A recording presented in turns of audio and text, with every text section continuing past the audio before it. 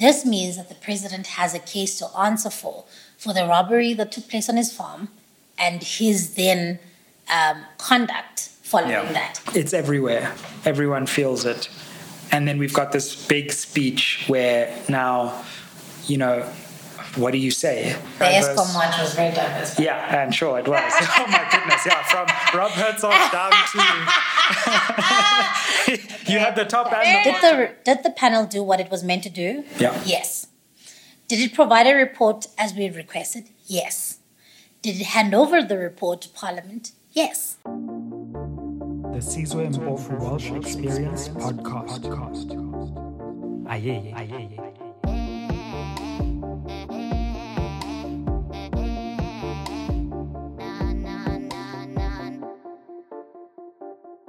Spread the fire. Welcome back to SMWX, and today I'm really excited to be joined by Siviwe Gwarube, who is the Chief Whip of the Democratic Alliance in Parliament. Siviwe, thank you so much for coming on SMWX. And thank you for having me. Thank you for having me again. Yeah, exactly. I mean, you were on SMWX in 2019, communications manager. Yeah. People didn't necessarily know who you are. Now you've risen to high heights. You're the Chief Whip in Parliament. Congratulations. Thank you. Yeah. What a wild ride it is.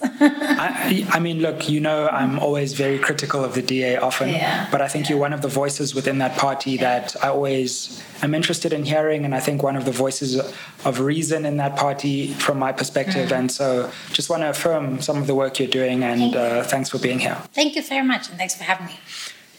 Phala. What is the DA in Parliament doing and planning to do to hold the president accountable? The ANC had its conference. Yeah. It blue-ticked Phala.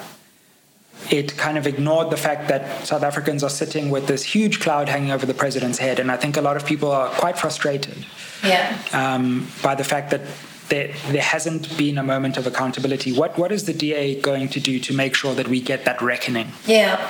Look, I mean, if we take a step back, I suppose, just in the last sort of several weeks of the past year, we had Parliament establish an independent panel, commissioned by Parliament, by the way, in accordance to... You could forget it. Yeah, exactly. And I am at pains to remind people all the time that that independent panel was commissioned by Parliament. It's great trust to Parliament.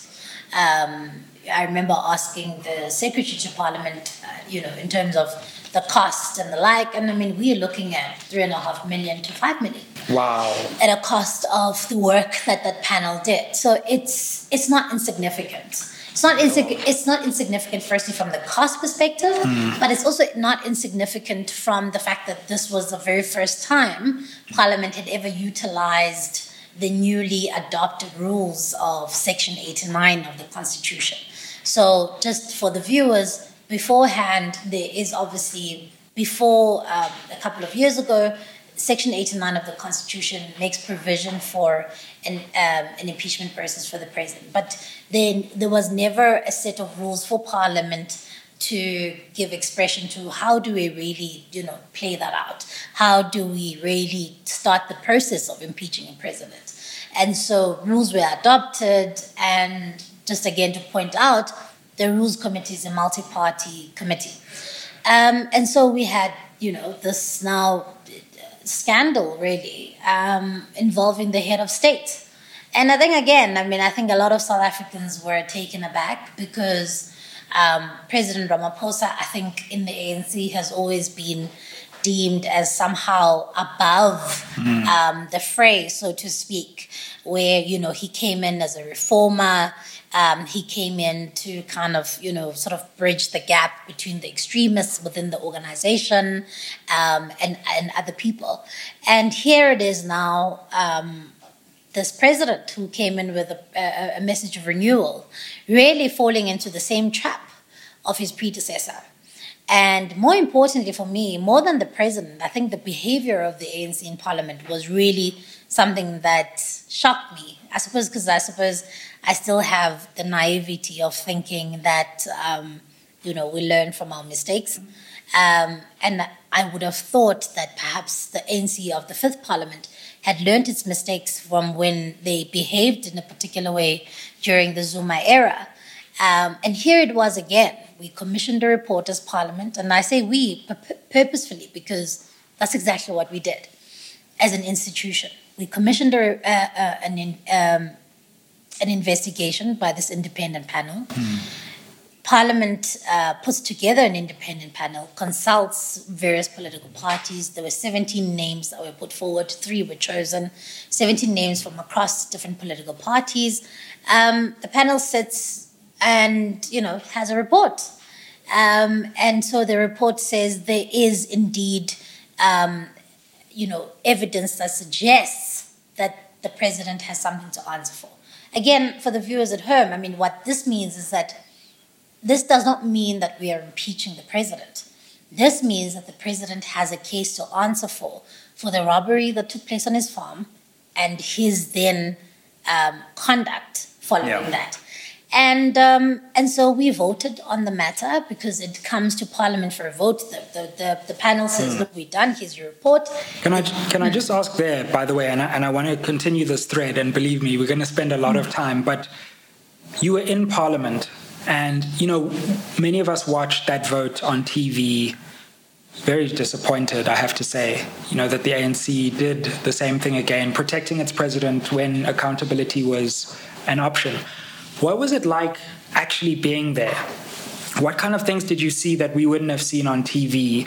What was the mood in the ANC? And can you just take us behind the scenes of that historic vote to defend the president towards the end of last year? I wish I could have a little bit more. I could perhaps have a far deeper story for you. For me, it was just very ANC-like. Right, so here was, this report, which was now presented. You would remember the former Chief Justice then, Sandile Ngcobo, presenting the report very publicly, saying, look, we don't want to have a secret sort of handover with the Speaker. This is your report. We're handing it over in public. We are now done with it. And of course, there's now great anticipation. What does the report say? Where to from now? And I remember reading that report that night, and it dropped in our emails at 10 o'clock at night. And I remember reading it and being obviously, I was surprised. You know why I was surprised? Me too. I was surprised because the scope of a Section 89 inquiry is very limited. It looks very much at the evidence that is before it, does not summon people to come and give evidence, does not really dig deeper into, sort of the as an ad hoc committee would. So that's why we had initially said we would like an ad hoc committee, like we had during the Nkandla scandal, where we had an ad hoc committee which could summon government ministers, which could summon entities, which could summon really anyone. And it's got great powers, actually, which is a great pity that we don't use some of the mechanisms that are available to us in accordance to the rules in Parliament. So I was surprised by the finding of the panel because I had assumed that they would be cautious in that they would say, well, based on what we have and based on what is available in the public domain, we can't make this determination. But they did. And many people, as you know, have come out to criticize the report, the quality of the report. Nonetheless, our role as Parliament, regardless of the public view of the quality of the report, whether it was accurate, we were to look at, did the panel do what it was meant to do? Yeah. Yes. Did it provide a report as we requested? Yes. Did it hand over the report to Parliament? Yes. They've met their KPIs, according to us. Now we have the report. Where to from now? The rules state now the matter goes to Parliament, to the floor of Parliament, where then parties will vote. Whether or not do we, in accordance to the recommendations in the report, vote to establish an impeachment inquiry. And Sizwe, I think the ANC purposefully misled the public about what that vote was about. And I say this because if you look at the messaging around that week when we were about to do the voting, the ANC was doing what the ANC does best, closing ranks, saying, we've got to protect our president. But it was not about protecting the president. It was about honoring a process that we had commissioned at a great cost that has public interest. So, as members of parliament, yes, of course, we are members of political parties first. But ultimately, for me, I feel like the oath of office that we take has to mean a lot more than a party line. And I think, for what it's worth, I think that the caucus in the ANC, in the National Assembly, could have gone to the ANC and said, look, the president has nothing to hide. So we're going to vote for the impeachment process to go on. Because in that inquiry, he can then lay out his evidence. He can say, this is where the independent panel went wrong. This is where, I have been unfairly treated. And you can trust, I suppose, in that kind of process that it will come out in the wash somehow where you are and your culpability or not. And so the ANC, in my view, purposefully misled the public about what that vote was about. And they treated it, even internally, as a vote to impeach a president, which it never was. And I remember giving a speech on the day and saying, this vote is not about impeaching a president. Yeah. This vote is about honoring a process we started. We're a separate institution from the executive. We can't be led by the nose by the executive and essentially simply rubber stamp things that the executive wants us to do. And look, I'm particularly passionate about what Parliament could be and the powers of Parliament and what it really can do.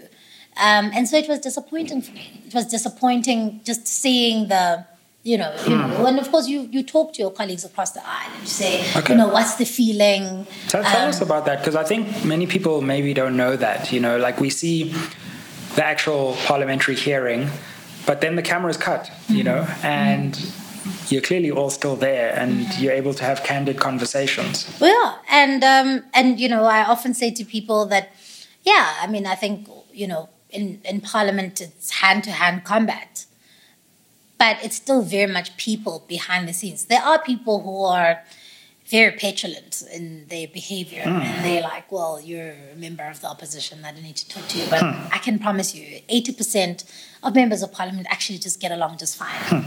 And so you can have frank conversations with people from different political parties and within the ANC too. And I remember days before that vote, asking some of my colleagues within the ANC, that, what's the thinking? And it was very much about, we've got to protect our president. We are weeks before, at the time it was 2 weeks, before an elective conference. I mean, this is, manufactured by the RET to destabilize our campaign. And it's sad for me when internal party campaigns, sort of detract from the work of the institution. And so we were very much aware of how the ANC was going to vote. They were very clear. You'll recall days before Gwede Mantashe and a couple of people, even Phema Majodina, coming out and saying, this is how the caucus will vote. And of course, let's not be naive. I mean, there are party lines. And so I was also very surprised. I remember I was sitting 2 seats, next to NDZ. And I'll never forget when she voted for the adoption of the recommendations. What was that like, being in the room, and what kind of things did you see? So it was NDZ and it was Praveen. Wow. And then it was John and it was myself. And of course, so one of the things that we did, sorry, I forgot to mention, was to write to the speaker, because of course now that we don't have a precinct, because it was burnt down, we have to do our meetings in the city hall, our big joint physical meetings. So one of the things that we really pushed hard for was that we can't have a hybrid sitting. I am of the view, Sizwe, that Parliament is actually poorer for a hybrid setting. I think the way in which politics is designed is meant to really, if you're going to hold your counterparts accountable, ask difficult questions. You've got to do it like what we do. You ask me difficult questions. I'm a public representative, and I answer. And so I do believe that, we lose a lot of that once people are online. A lot of, for much of comic relief, South Africans have seen some members of parliament at salons, at liquor stores, and the like. So people are disengaged. So one of the things that we pushed for was that this had to be a physical sitting. Number two, that it had a roll call vote. Now, why that's important is because in the Hansard, which is the record of Parliament, it's important that the vote is recorded individually. So when Sizwe Mpofu-Walsh's name is called out, he needs to say, personally, how I vote. Now you're calling me to Parliament again. You know how many people keep calling me to Parliament? I'm just saying.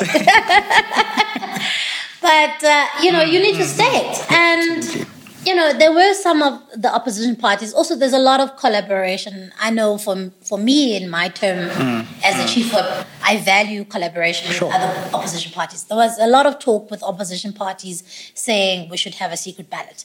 Our view was that, look, you're a public representative. Thousands of people voted for that seat that you occupy. The least that you could do is stand for your convictions. Let them know how you vote in matters that are critical. I want to know how my MP voted in a matter that will go down in history. I don't want that hidden. I don't want that hidden for your benefit. I want to know, when I read those records, I want to know how Sizwe voted. Did he vote to protect an incumbent, or did he vote for accountability? And so, then, it started, which is a long process, arduous process. It's a lot better in person than it is online. And so it started, and, it goes by alphabetical order of political parties. And so, of course, the ANC being the largest party, they start with that one. And when Nkosazana Dlamini Zuma's name was called out, and she was the first one, it was something. And I just remember being shocked and just looking across like, did you misunderstand the question? It happens sometimes. Sure. But she was so convicted. And so for me, say what you will about her politics. I thought it was... Which I may not agree with. Absolutely. Regardless of what she stood for or not stood for. But I think in that moment, she showed leadership. It's not always easy. And I think for me, because she had no idea. Maybe she did. But, she was the first one. Like, it's not like there was a, sort of kind of a cascade of other people doing it. And so it was easy. Yeah. She stood up and she said, this is how I vote. I was watching live on TV. And I don't know, you never know how you're going to react to these things. And my response was to burst out in laughter. But it was a joyous laughter. I was like, at least someone has pierced, the facade and actually said something that just got lost in the debate. And I'm with you on that. So the question then is, where to from here, Siviwe, right? Yeah. Where to from here with Phala Phala? Because there's a danger that this issue actually starts losing momentum, that President Ramaphosa, with his new mandate, ducks and dives, and that we actually never get answers. So what are you going to be doing to make sure that it doesn't get lost? Look, I mean, a lot of people said, the opposition is very much invested in this issue because, of the pending elective conference of the ANC at the time. But the thing is, Caesar, this is important for many reasons. And I sound probably like a broken record even in my very own caucus. Welcome to the club, yeah. This is precedent setting, right? Here you have a report that you commissioned as Parliament. And by the way, there's a host of reports about parliamentary reform, about electoral reform, that have been gathering dust in Parliament, that were commissioned at great cost, adopted, and kind of shelved. And here we are. We have this report, and of course, in fact, for me, I think it's good that the drama of the sort of the ANC elective Congress has kind of just gone past, because for us, at least in the DA, it was never about engineering the outcome of that conference. The pursuing the matter was not about weakening the president, because we're not interested in ANC political machinations in that way. But ours is about accountability. And there shouldn't be one set of rules, Sizwe, for the rest of us, perhaps a previous president, and another president, right? There is reason to believe that laws were broken on the president's farm. And three things for me stand out. One, the issues around the amount of money which was on his property in foreign currency. There are laws pertaining to that. Number two, there are allegations that people were tortured, that the Presidential Protection Unit started to do sort of rogue investigations, went across the country. That's not their job. The Presidential Protection Unit is to protect the president. That's the role of the SAPS. In fact, if you'll recall, a couple of months ago, we asked the president in Parliament, what did you do when you realized there was a theft on your farm? And he said, I informed the head of my Presidential Protection Unit. And that, for me, is an admission that he knows he was wrong. Caesar, when somebody breaks into your house, yes, you're not the president, sure. But when somebody breaks into your house, each and every one of us know what to do. You consult the police. And the president is not exempt from that. So I can't here say which laws I think were broken and where, but there's definitely a case to answer for. And there's a very real possibility that the president may have contravened sections of the Constitution or may have broken laws, in which case it does present a case for him to be impeached. So wait till from now. Well, we're not going to let the matter go because, of course, even some amongst the opposition were probably more interested in the matter because of its political sort of, value at the time. But for us, it's a lot more than that, because if we allow this to go, then there's exceptionalism. Then, it depends who you are. And then, and at times the DA has been accused of being soft on President Ramaphosa. People saying... Even by the host of this channel. Even by the host of this channel. Yeah. So have you been soft? Because I think, and I hear you, and I'm glad you say you're not going to let it go, but... Was there a honeymoon period with President Ramaphosa where you wanted to give him time? Did you strategically calculate that, no, this is the part of the ANC we need to support? Because it feels like, I think actually many opposition parties, even the EFF, President Ramaphosa was easily able to speak, deliver his SONA, a privilege not afforded to his predecessor. And it felt like the president could just do anything for a while and no one would dare hold him accountable. So have you been too soft? Are you recalculating now? Look, I take the criticism. And I think, hindsight is 2020, right? Because when President Ramaphosa came in, we'd just come from this disastrous period in our time, in our country, right? So he comes in and he says all the right things, and I'll never forget his first SONA. I wasn't an MP at the time. His first SONA, he starts, saying "Tuma mina." I mean, you would have been, a little bit odd in the country to be like, I'm a little skeptical of this guy. Can I also just say, I was, and it was a very lonely experience. I can imagine. Like, very lonely.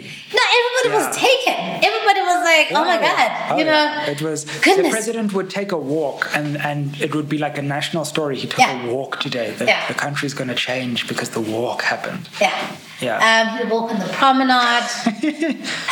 Cape Townians would lose their minds. Oh my God, exactly, Mr. President, make my dog. And from dogs to buffaloes. I mean, right? So look, I think we definitely and I would not say that we were soft on the president, but I definitely think we've got to also be careful as opposition parties to not be oppositional just for the sake of it. And sometimes there is room to say, we are prepared to work with you and give you a chance. And I'll make an example quickly.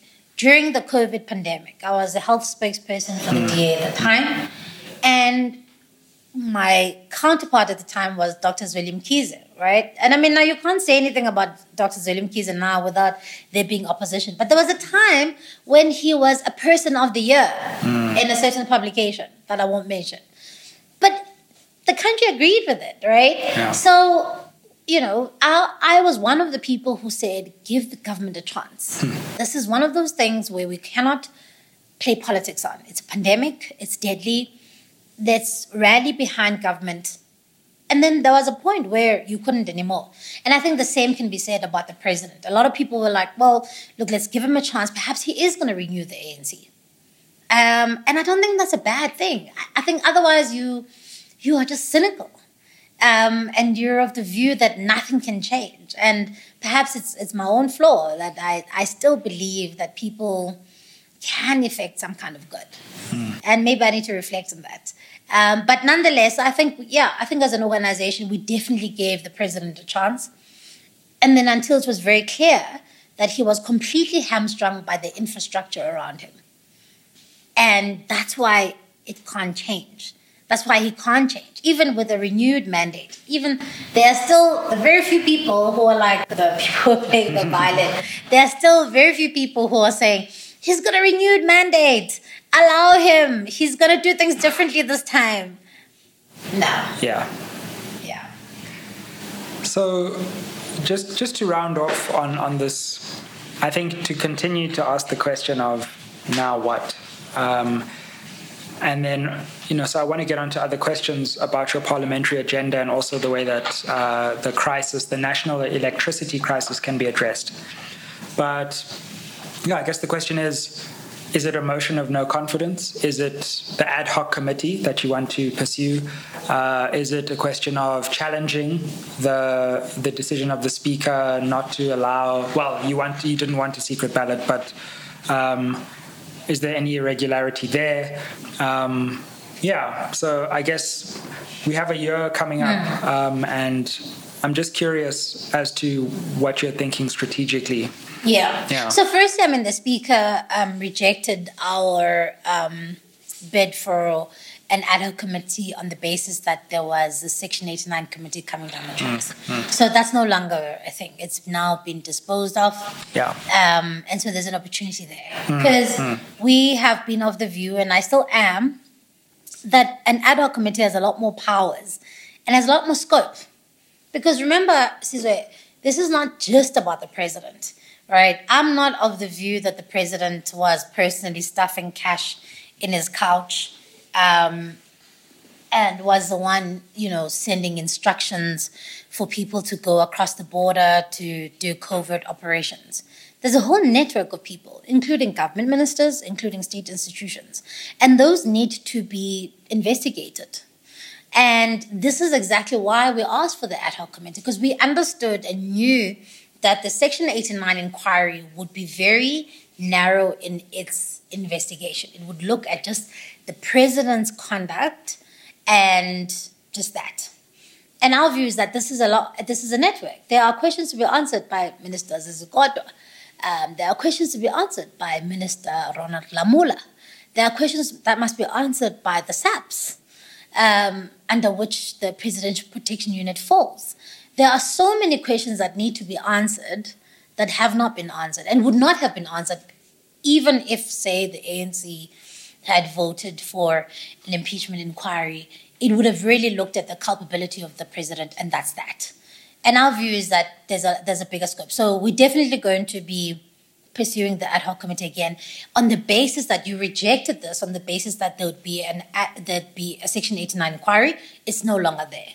On what basis can you now? Because the matter has not been ventilated. And so that's one of the big things that we are going to be doing. And of course, there's other things that which we want to see the parliamentary rules amended to see a greater accountability. And so, you'll recall when we had a question and answer session with the president, and opposition parties asked him point blank about Phala Phala. The speaker stood up and basically, in an unprecedented fashion, participated in a debate to protect the president. I mean, some of these things are wild. It's just like it's a film.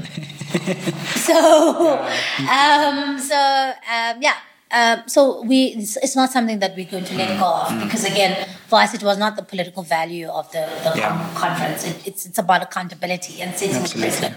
So one of the things is very much first out the blocks is requesting the ad hoc committee to be established, and the speaker is going to have a very hard time rejecting it, because I'm not sure on what basis she can do so. Yeah. Hey fam, just jumping in to remind you that this episode is brought to you by the Mail and Guardian. If you love what we're doing here at SMWX and you want to make sure that we keep producing regular content and are able to build and fund and grow this channel, show some love to the Mail and Guardian, who have brought this channel into a new place and given us the support to keep making this content for you. No, absolutely, and it'll be interesting to see how the State of the Nation unfolds, because this is going to be a very different State of the Nation address. Let's contrast this to the previous one, and not just necessarily with the president, but for the ANC. This is a moment in the country where I don't know if I've ever seen such levels of dejection and disappointment with just crumbling services. Yesterday, I didn't have electricity for 10 hours and I didn't have water for the whole day. And I was just like, and I mean, South Africans, the length and breadth of this country, are experiencing far worse than what I would ever have experienced. It's everywhere. Everyone feels it. And then we've got this big speech where now, what do you say? But I guess my question is, how do we as a country, which includes the opposition, say that it can't be business as usual and it can't be this big pageant where you get to just talk and nobody actually talks back? And so, how do we make this SONA, or do you have any plans to make this SONA a little less comfortable for those who are governing the country? Yeah, it's a difficult one, and now just to let you in and the viewers a little bit, I mean, there's been conversations within our organization about, do we attend SONA? Is it something that we should, be present for? Because we know it's going to be the same empty promises. We know it's going to be, it's going to be so detached from really the reality of what people are facing. But at the same time, there's also, particularly for me, as somebody who respects the institution, there's a part of me that says we've got to honor the event. But at the same time, you're right. It can't just be business as usual. So the caucus that I lead will not be participating in any red carpet glitz and glamour. We are arriving to work. And it may seem like a small thing, but I think for me it's symbolic. Because before, Parliament, the SONA was about, who you're wearing, ballroom gowns. There's absolutely no way I can lead a caucus that can walk down a red carpet showcasing designer gowns when South Africans don't have water or electricity, 50% of whom are poor. 7 out of 10 young people don't have work. It is not the time. It is not the mood. And so, yes, we will attend. And there was a big feeling that, should we even honor the invitation by the Speaker and the President? We will attend as a way of respecting the institution and as a way of respecting the office of the President. But we certainly have plans to respond to the president. Because, of course, the other issue is that, the argument can be, if you don't attend, can you really, participate in the response, in the debate the next week? Because, did you, have anything to contribute? But we will attend, but we are not participating in any of the, the show, the glitz. I think that it would be so out of step with the mood of the country. And we'll listen to what the president has to say. But I'm not a cynical person. But there's nothing the president is going to say unless he's going to announce some wholesale changes to his cabinet, unless he's going to announce some real reforms that he will announce this time and not walk back days later like he did the last time, like he did the last year, where he stands on his convictions, on what needs to be done. I doubt that's going to happen. And there's a lot of people who have faith in the president about his renewed mandate. The reality is that the president has, for me, failed to demonstrate leadership, the kind of leadership that may be unpopular internally, but that's needed. And also the president, for me, it's never been about the mandate. I don't know if he has what it would take to turn the institution around, the organization around, the organization being the ANC. And maybe it's not going to take one person. I don't know. That's a question they must answer themselves. Well, let's come to the DA for a bit. And we have had a long, ongoing series of conversations on this channel about the 2024 election. This is going to be a major moment for our country. And particularly among young voters and young people, there's an urgency about change. There's not agreement necessarily on the direction of that change. Some people may think it's the DA, some people may think it's Action SA, some people may think it's the EFF, and some people may think it's neither of those options. But once again, assuming that the ANC, in the scenario where it can't govern or it can't break off the good party, which seems to be its new best friend, and create a partnership. Brett and Patricia. Yeah, well, they seem to be. I think that could be a coalition, judging by what they're doing on Phala Phala. I don't know what they're doing on Phala Phala. Like they don't know what they're doing on Phala Phala. Yeah. Okay. Yeah. When I saw small opposition parties defending that, we need to.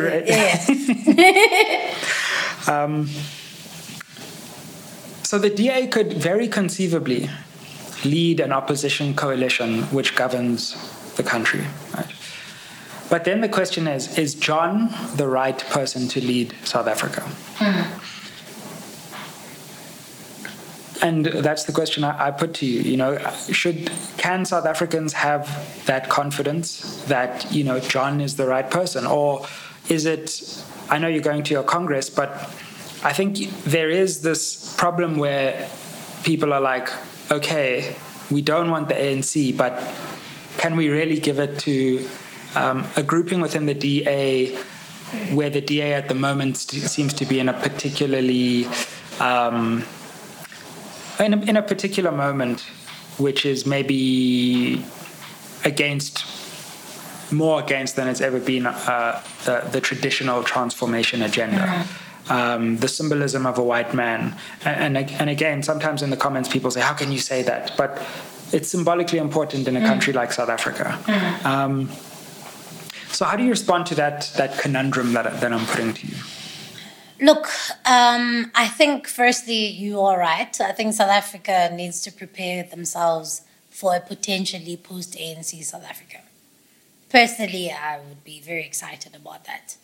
And I think whichever way you slice it, I think the DA will definitely be an anchor tenant in whatever sort of formulation that coalition takes a form in. And of course, John Steenhuisen was elected by 80% of Congress, 2,500 delegates. And so definitely within the DA, he, in the last Congress, has the mandate to lead. And so we go to Congress, and even if he's re-elected, I don't know who is running, we will run against. Even if he is re-elected in 2023, I would hope that in 2024... Even if he runs against Siviwe Kwagube, for example. Just throwing names out. Sure, fair enough. I mean, it depends. I mean, now I can only really make that, I'm not a betting woman, but if I was... If the branches... No, I'm not going to. I'll only stand up if the branches say. Yeah. No. The branches mustn't say. I've got my hands full. The nominations haven't opened, and they'll open, and then so we'll be able to see, and a normal delegate like myself will be able to choose based on the offering of the candidate. So, but to your question about a coalition government in 2024, and I think it's an important one, right? Yeah. Because I do think that there's a possibility. Yeah. If you look at, I read a Business Day article just the other day about the polling of the ANC and even our own internal polling, telling us about how the ANC is consistently, which is rare, right? We've done polling before, and polling is always a snapshot of a particular time in a period. But when it's consistent, it starts to show you a trend. And there's been a trend where the ANC is really dipping below 50%. So there has to be a way in which we start thinking about a post-ANC world. And I don't think that we can do that without factoring in the Democratic Alliance as an organization. Whether the question is, can John Steenhuisen lead the country?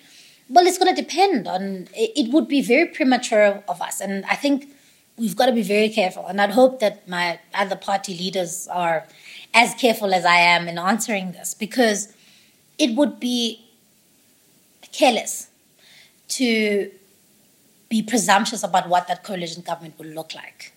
Because I think we definitely, as opposition parties, we've got to go out there, we've got to get all our chips and bring them to the table, and we've got to discuss what's going to be best for the country. And you may ask me the question, but, symbolically, do you think that a white man can lead the country? Look, there's a lot of hurt that is undealt with in South Africa. And that hurt is not just a symbolic thing, Sizwe. It's very much a lived reality thing. People in South Africa are very much still living along racial lines in a very different way. And the inequality gets deeper and deeper. And often things like somebody's skin color can be something that people use as sort of something that is symbolic of the inequality. So I don't think it's insignificant, right, that our leader is white. But I also think that we're doing something that no political party in South Africa is doing. That we try, and sometimes not getting it right, being the only party in South Africa that is diverse, racially so, that is diverse in terms of gender, that is diverse in terms of religion, sexual orientation, and the like. And I challenge you to show me any other political party that's trying to do it. It's not easy, particularly in a country like ours, with a painful history like ours. But on your question on whether or not would we feel John Steenhuisen as a presidential candidate, it would be premature and careless to say that's how the negotiations would go. We would have to see how, who brings what to the table. So I try to answer two of those questions about the symbolism of having a white leader and whether or not that persuades certain people from voting or not voting for the party. I genuinely hope that South Africans can get to the point where we can realize that there's a very real correlation between how you vote and how you live. And I really hope that we can, and one of the things that I think the DA has that other opposition doesn't have is perhaps a record in government.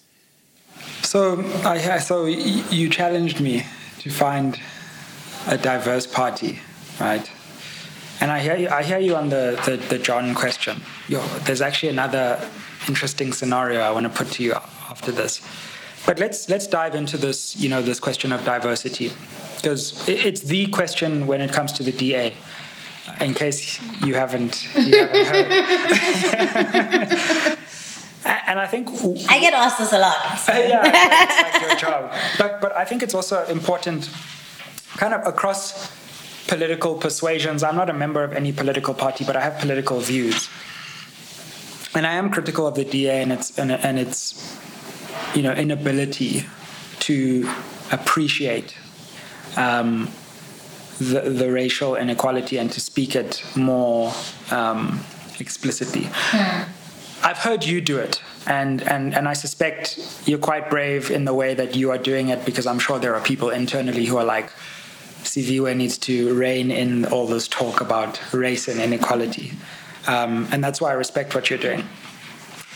But on this diversity thing, I've heard your leaders always say this thing about we're diverse, right? And I always think, ShopRite has a lot of black customers. And the DA, sure, has a lot of black voters, and yes, a lot of black members. But the people at the top of ShopRite are suddenly not as diverse. So the higher and higher you go, the less and less diverse things become. Let alone investors and funders and all of that, right? So I think sometimes the question of diversity kind of elides that. Is it diverse where power lies? Because it's all well and good to be diverse, at a march. But are you really diverse? The ESCOM march was very diverse. Yeah, and sure it was. Oh my goodness, yeah. From Rob Herzog down to... you had the top and the bottom, So I think that diversity point is, yes, you're more diverse than other parties, but that doesn't mean that you are diverse where it matters. And I think that's the key test for diversity. You didn't pose a question, but you posed a challenge. I know, and I love that question. That wasn't a question. I love it because it's important, right? Because I do a lot of personal work, private work on developing leadership, particularly women political leaders on the African continent. This is a big passion of mine, changing the face of leadership on the African continent, right? So the reason why I reference that is because I think it's very important, because I often, in some of these courses that we talk about where does power really lie? And where is it important? We can talk about 50% representation, but does it really matter? Are those the people who are making the decisions? And I think you are absolutely right in that power lies in political leadership. And Sizwe, I would, firstly pay tribute to the women and men in the DA who have, long before I came along, people like James Masango, people like Joe Saramane, people like Magashule Ghana, who may not be in the DA now, people like Mbali Nduli, Lindy Masibugo, people who came long before I came, and who were saying, we're breaking the barriers and your notion of what a political party ought to look like, and be coming here and be challenging the status quo. It didn't always end well for some of them, right? Some of them left politics. But first of all, I want to honor people who have done that, who have pushed the boundaries. Because I don't think that organizations are ever going to change unless people decide to change them. And unless people who are convicted in what they believe in change them. I think we can do a lot more.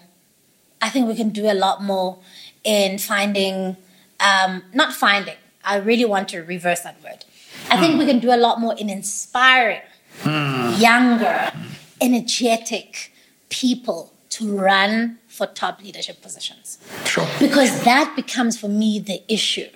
It's not whether or not can you dress set the leadership picture. The question is whether or not are you inspiring enough for the people who are youth leaders in Mpumalanga, the DASO leader, William Jacobs and Tshwane, or Nicholas Nyati, are you inspiring them to say, I want to put my hand up, I want to be on the FedEx? And I think we've got to do more to do that.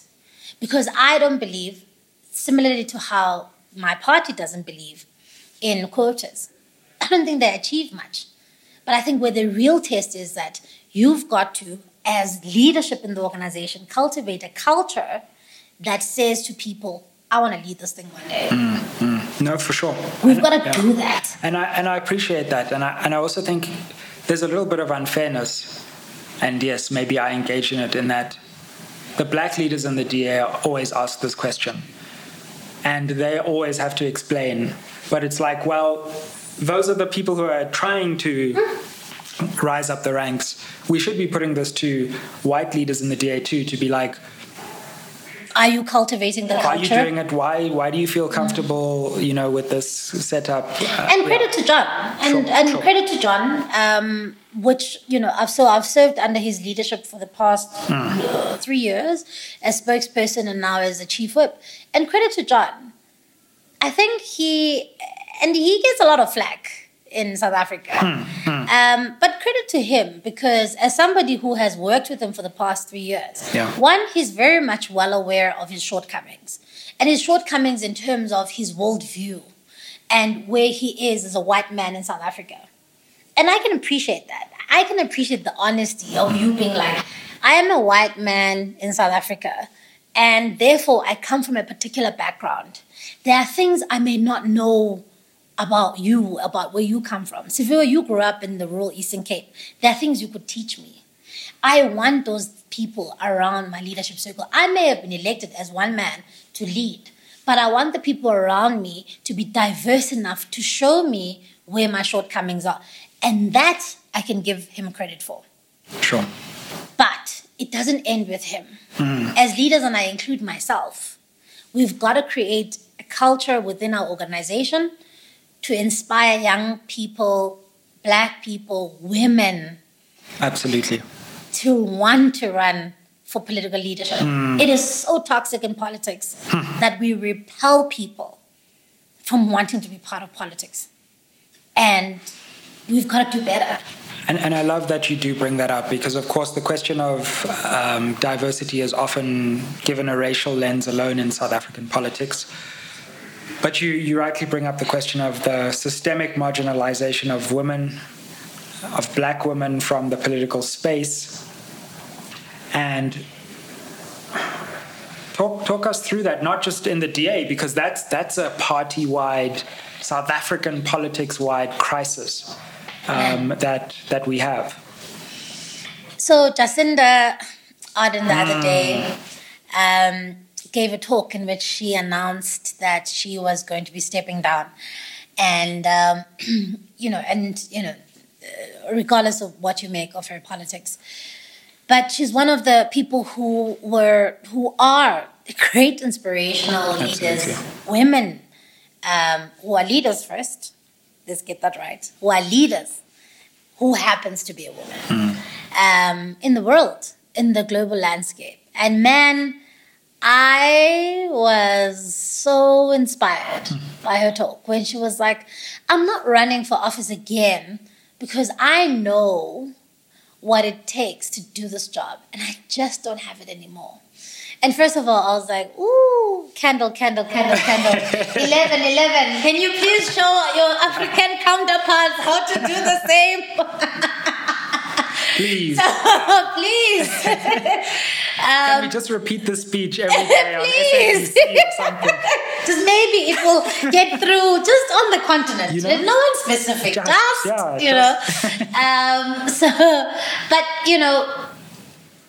She's inspiring. But what it then did, it sent me through a rabbit hole. I've always just followed her work, but it sent me through this rabbit hole of this really some of the sexist, most disgusting treatments she's received over her term in office. And I just thought to myself, Jesus, I mean, why would anyone who has a thriving career, who's a smart, young, vibrant woman who can do whatever, say, I'll put up my hand, I'll run for public office so people can ridicule me. They can say, your dress is too short, your hair looks ugly, your makeup is...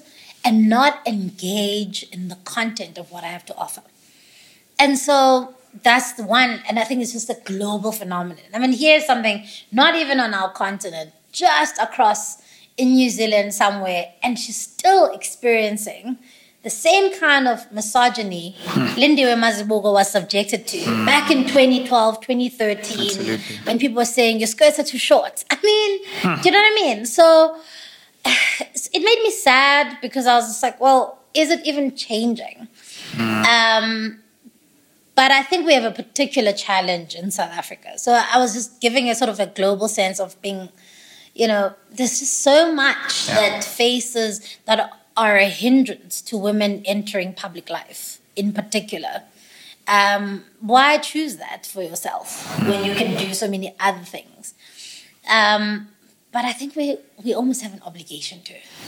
Because I think the more of us pick up our hands, the more we're going to change the culture within our organizations. The more we're going to say, this policy of,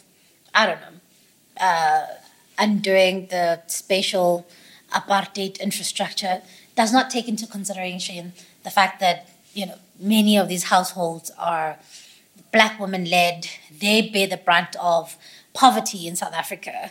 How do you make it safer for them to get to work at 4 a.m. in the morning?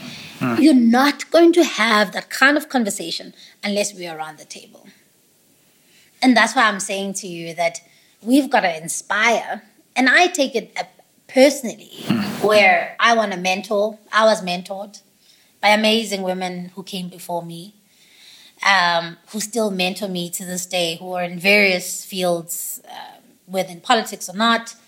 And I want to create a DA that is attractive to people to say, regardless of where politically I came from, I feel like this is a movement I can be part of that can at least shift South Africa in the right direction.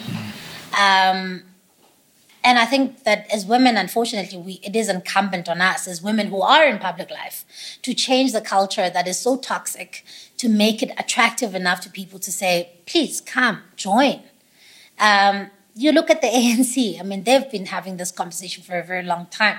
In fact, their speaker at Dr. Janwala's memorial service this week talked about how, they've achieved 50% representation. And the question is exactly what you asked me.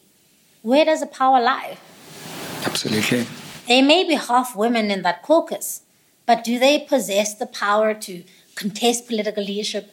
Do they contest the power to be leaders one day? And I think before you can start bean counting, for me, I feel like I would want to be part of the women in the DA who say to women in the DA that it is firstly desirable to come and join the ranks and contest real political power, not on the fringes of a women's desk. Not to say I criticize Women's League or the DA Women's Network, but it's often a useful distraction for women and young people to say, you're the youth leader, you're the leader of the Women's Network or the Women's Desk. Contest real political power, lead organizations. And I think we've got a long way to go as a party too, as a country as well, as a continent more so. Siviwe Kwagube, thank you for joining us on SMWX. Who knows where you'll be the next time you come on the show. So when you're in union buildings, we're going to get an interview, right? I mean, we were there when you were communications. We've been part of the journey. No, thank you so much for joining us. We really appreciate you coming on the show again. Thank you so much, and thank you for having me, and all the best with the rest of the year. Aye. The Sizwe Mpofu Welsh Experience Podcast. Aye.